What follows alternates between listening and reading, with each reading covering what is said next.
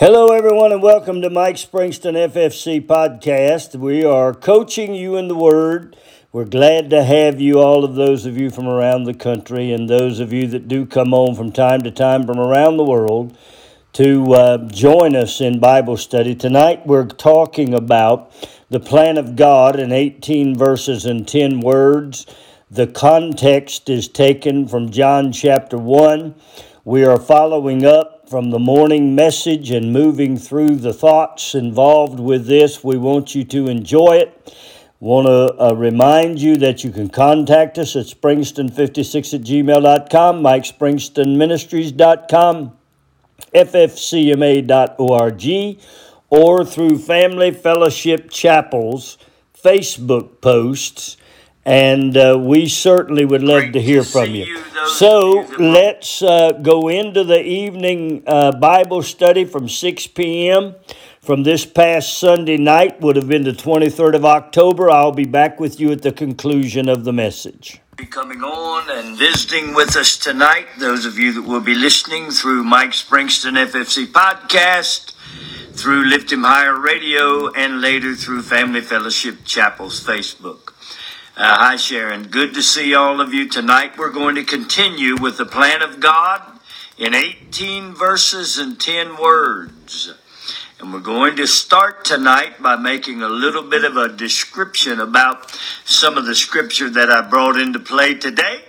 So we want to welcome all of those of you from around our media that will be joining us. I pray the Word of God is ministering to you and blessing you as we study His Word.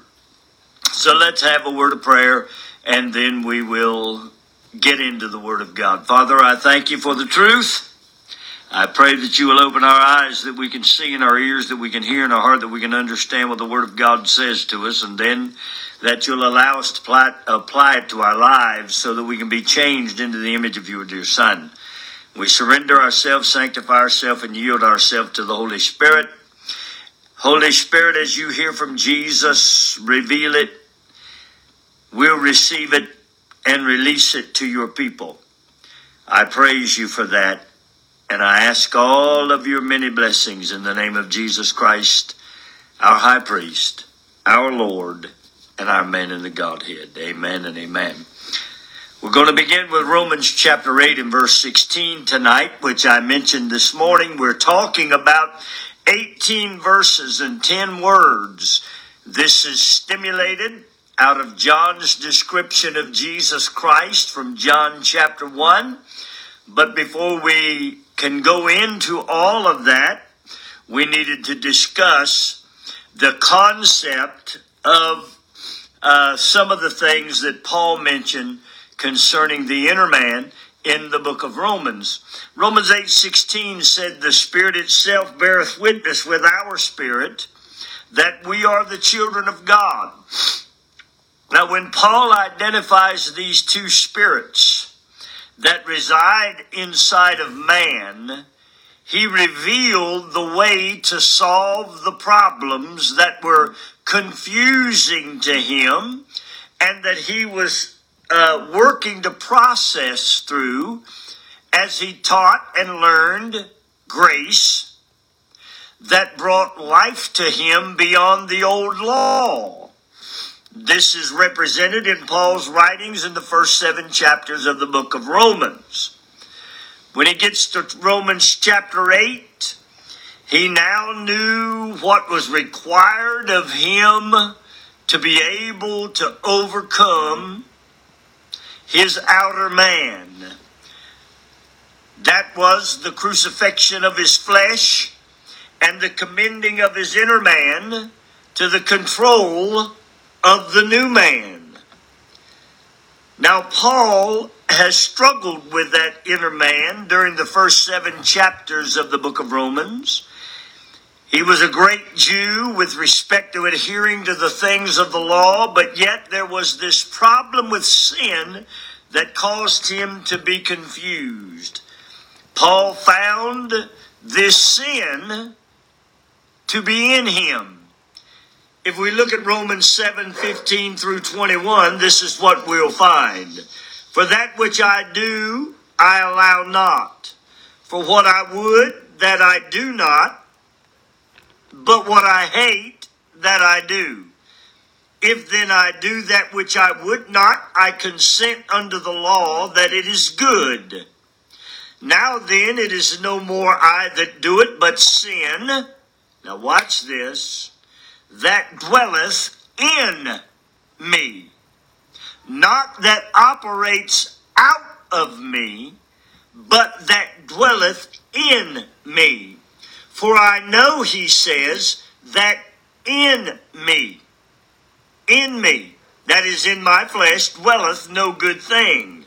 For to will is present with me, but how to perform that which is good, I find not. For the good that I would do, I do not. But the evil which I would not, that I do. Now if I do that I would not, it is no more that I that do it, but sin that dwelleth in me. I find then a law, that when I would do good, evil is present. Now look at verse 24. For I delight in the law of God. Where is he attempting to do that? In the inward man. Now watch what he says. But I see another law in my members, warring against the law of my mind. Now we would automatically capture that and say that Paul was carrying on a war in his soul. And then he said, and bringing me into captivity to the law of sin, which is in my members. Paul is here speaking not of the mind of the intellect, which is the mind, will, and emotions, but he's speaking of the mind that's in the inward man. He'll refine this thought later and refer to this mind as being the regenerated mind of Christ. Here he is saying that the body of sin is working in opposition in his inner man. Why would that be? Because his inner man had fallen. His inner man was not redeemed, regenerated, justified. His inner man was operating under the old law. In other words, that law covered, did not cancel sin. That law simply had a blood covering over it. It didn't cancel it. It didn't eradicate it. But when Christ came and died on the cross, he laid the handwriting of the sins and blotted them out. He canceled them. Therefore, this sin that is working against the mind or the Spirit of Christ, he's describing the battle that his body puts him under because he's not yet fully understood exactly how the inner man has to take control. The greatest lesson that a child of God needs to learn is how to command their inner man to join forces with the Spirit of Christ that is in us, and therefore making us to become the children of God. We need to understand how our inner man must be commended over to the Spirit of Christ.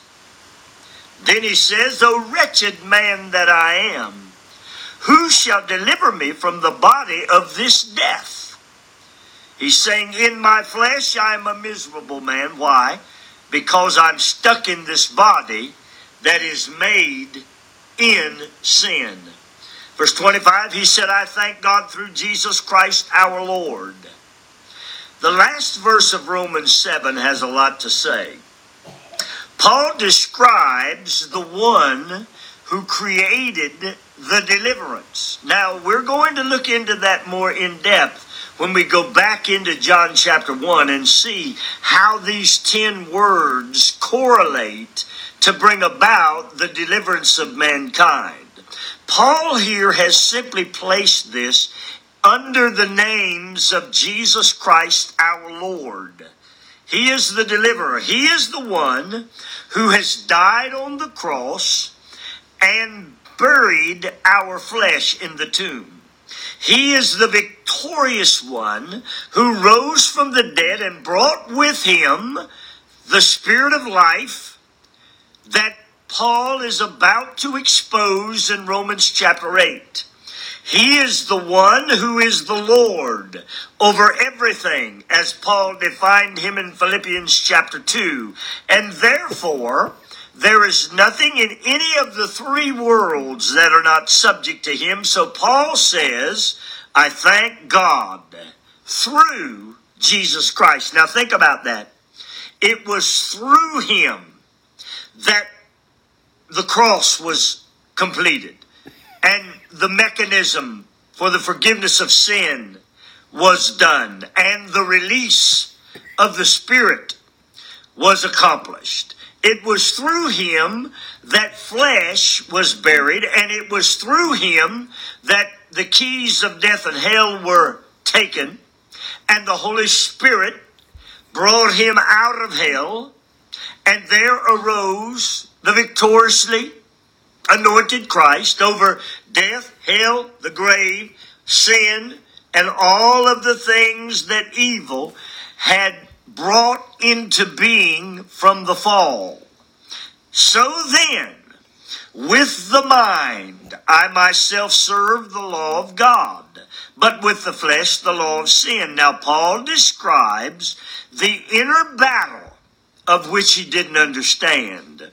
On the one hand, he said, I serve the Lord God, the law of the Lord. On the other hand, there is the problem with my flesh.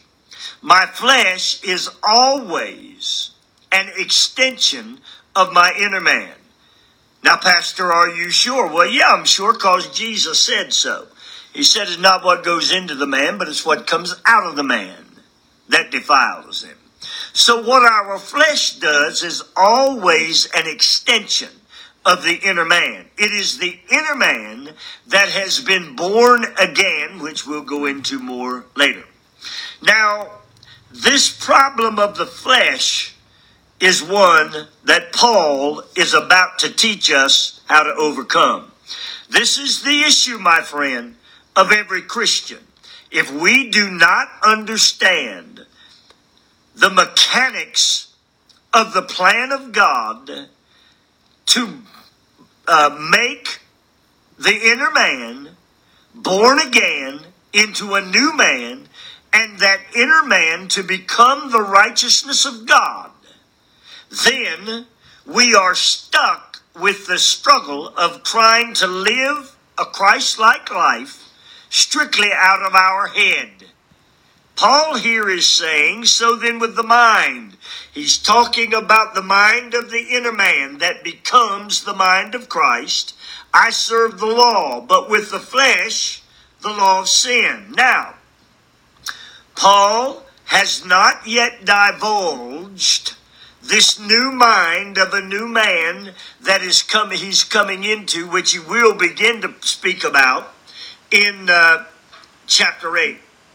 Now, we have the privilege, my friends, of the life that has been provided in us in the spirit world through the Spirit of life that is in Christ Jesus.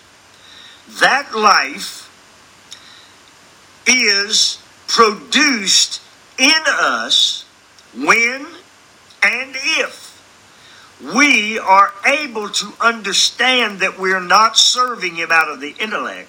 We are serving him by commanding the only thing we can control in the spirit world, which is what our inner man does. We command our inner man to come into balance, as Romans 8:16 says, that we bear witness with the Spirit of Christ, Spirit of God. And it is in this commending of our inner man that we become the children of God. Now, when it is produced, it is a completed work, and we then are in agreement with the eternal side of Jesus Christ. That eternal side then gives us what Paul begins to teach in Romans 8, the Spirit of life that is in Christ Jesus. Paul later tells us that this is not death. It is not a spirit of death. Men live today. They're alive. But their lives live under the spirit of death because they live under the ultimate judgment of the lion who will judge them into their eternal judgment home, which is hell. We live, on the other hand, under the eternal judgment of the Lamb. That Lamb gives us, according to Paul, life and peace. Our inner man, then, coordinates with the Spirit of Christ on his eternal side, and it becomes life in our spirit. What happens now? We are operating out of the mind of Christ. The mind of Christ overrides the mind, will, and emotion of the intellect. Thereby, we are able to walk in the Spirit as He is in the Spirit, so that we will not fulfill the lusts of the flesh. Do you see it? The life of an overcoming child of the King who has an everlasting nature, eternal nature, is given to us in Christ Jesus. Now, John has shown us the three parts of Jesus Christ. Here they are, the first three parts. He is eternal, therefore He has given us life. He is personal. He trains our inner man through the seven spirits of God: wisdom, knowledge, wisdom, understanding, counsel, might, knowledge, the fear of the Lord, and judgment. And that then brings us out of darkness into light. And I'll talk more about that in a minute. And then He is creator. From His creative side, which we saw first in Genesis chapter 1, when He spoke, the Holy Spirit was moved, and that Holy Spirit took the things that were without form and void and created them into 6 days into all of the miraculous things that we see in Genesis chapter 1 and chapter 2. God has already shown us this creative side of Jesus and what He would do with the thing that was void and without form. From these three now, His eternal side, His personal side, and His creative side. From these three, then we receive the next three dominant words from John's teaching in John chapter 1. We see that His eternal side gives us life. His personal side brings us light, understanding, wisdom. His creative side gives us illumination. Let's look a little bit more at that. This shows us now what the impact of the completed work of Jesus Christ has upon the believer. So when John describes Him in the first three, he turns around and shows us Jesus, and then he shows us how we connect to Jesus. He shows us Jesus, and then he shows us ourselves, and said, in Him is light. That came out of His flesh. In Him is life. That came out of His flesh. In Him is illumination. These connected with the divine side of God. And when they connected, they brought into the domain of man, who would become eternal, who would become personal, who would become creator. They brought into man the ability to live life everlasting, walk in the light as He is in the light, and then be illuminated by the work of the Holy Spirit. What a great God. What a great plan has been unfolded by John. The first three expressions correlate then with the second three expressions. Let's look at it. Because He is eternal, He was able to make us life. And it was in a believer that in turn this eternal life would make the believer able to be established in everlasting life. And as soon as this everlasting life struck according to John chapter 3, we went from total condemnation to no condemnation. According to Paul's writing in Romans 8, we went from death unto life, and that life eternal. We went instantly into peace, into the life that is in that Spirit. Why? Because he was eternal. John 1:4 said, in him was life. Think about that. In him was life. Whose life did it become? Mine and yours. From here we identify the term then, what being born again means. Our inner man, which was once steeped and ravished in sin, has been born again to know and accept no longer the leadership of evil and the fatherhood of the enemy, but the fatherhood of God and the leadership of his Son, Jesus Christ. Our inner man now changes minds. We're no longer under the mind of the devil. We're no longer thinking, doing, and acting in the natural according to our 6 natural senses. But we are operating by the Spirit of God. We are born again on the inside. That puts us now in position to have a married spirit and become the children of God, of which Paul goes on in verse 17 to say that we then become joint heirs. Now, all of the eternal side becomes ours. All of the life that's in Christ Jesus becomes ours. All of the righteousness that's in Christ Jesus becomes ours. Here is the thing, friend. Everybody that's calling themselves children of God, Christians, don't understand that.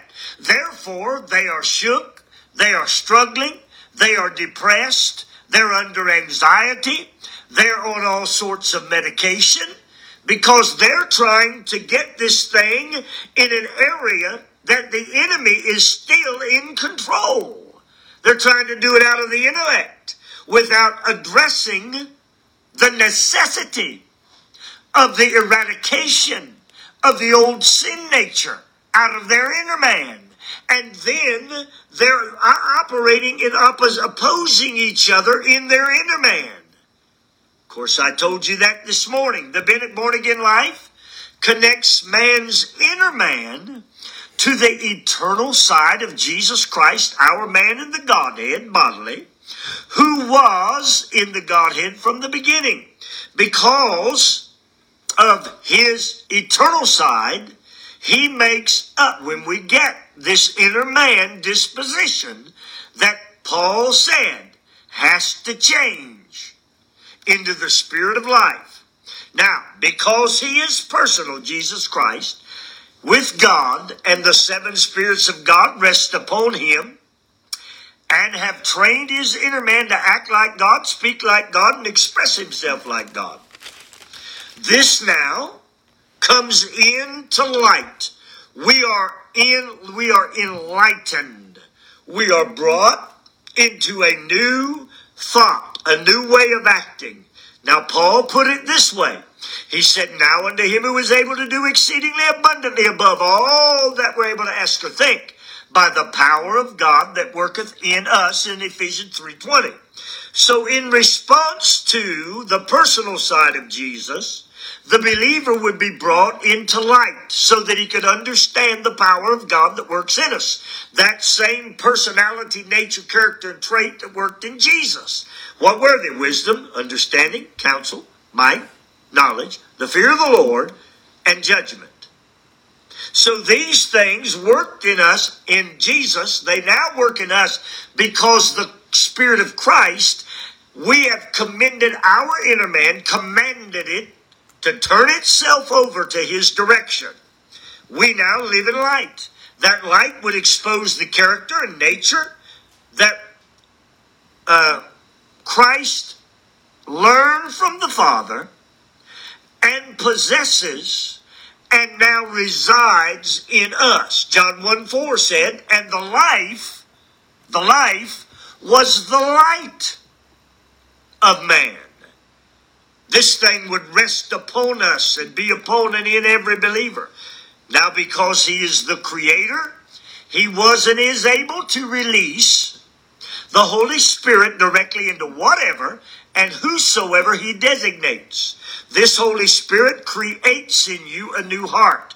It is not by might nor by power, but by my Spirit, saith the Lord of hosts. He is creating in you from the void, from the old form, from the thing that was blank in God's eyes, creating in you a new spirit, creating in you a new heart, creating in you new thoughts, creating in you new concepts, creating in you new insights, creating in you through the 9 gifts of the Spirit. He is creating in you. This is why Jesus said that we needed to be endued with power from on high, because it is from here that he is going to lead us and guide us into truth. The church responded to this release, and we saw that in Acts chapter 2. And the void in the inner man, which lacked the ability to see the Spirit and to hear from the direct command of Jesus Christ, then became illuminated. All of a sudden they had concepts, insights, ideas, understanding that they didn't have before. They comprehended. That's what the Word of God said in John 1:5. And the light shineth in darkness. Remember, Paul said in Colossians 1:16 that we were brought out of darkness, saved from darkness, delivered from darkness into the glorious light of the kingdom of his dear Son. We now have a light that illuminates darkness. What is that? We are led by the creative power of Jesus Christ, who speaks to us through and by the Holy Spirit. That was Jesus' promise. The church has missed that today. We have taught against it. We have fought against it. We didn't want it. The church went intellectual. Now the church is going to acceptance and tolerance and all of the things that have totally thrown the church out of whack and in crosswise with the truth of the Word of God. The plan of God, my friend, defined in the first 18 verses of John chapter 1 and in 10 words, clearly tells us that light shines in darkness. What you did not know, he illuminates. He brings to your mind. He shows you things to come. This is what the relationship that was brought out of him being personal, eternal, personal, and creator. And then those next three words, light, life, and illumination, being connected to these 3 words. The next thing you know, we are illuminated and we are in an interactive relationship with Jesus Christ. This is missing in the church. There's no interaction. Many people go to church, they sing 2 or 3 songs, the preacher preaches for 5 minutes. Normally it's the same message he preached last year on this same Sunday. It's something he got off of the internet. It's nothing that came from the portals of glory. Jesus Christ through the Holy Ghost does not speak, and therefore they go home as clueless and directionally challenged as they were before they came to church. So what happens? They grow frustrated. They don't find God. So we can clearly see now that the eternal side was correlated in Jesus Christ to life. His personal side corresponded with the light of expression, activity, and speaking. His creative side served to allow men to be able to comprehend, understanding out of darkness what was being illuminated by the Spirit of God. So, whenever the Word of God said in 1 John 4:4 that as he is, so are we in this world, bang, there it is. The plan of God. These are divine expressions, my friend, that expose where the divine plan of God is to be witnessed not only to, but to witnessed in the Spirit. The witness, of course, comes from the agreement of the Spirit of Christ and the commanding of the Spirit that is in me. I command that spirit to come under subjection to the Spirit of God and the Spirit of Christ. For this reason, the writer of the book of Proverbs wrote in Proverbs 20 and 27, he said that the spirit of man is the candle of the Lord. Oh my God, what John told us about our inner man, what Paul tried to teach us about our inner man, that has gone through the ages, been overlooked, been left out of our teaching, been left out of our lives, been left out of our churches, been left out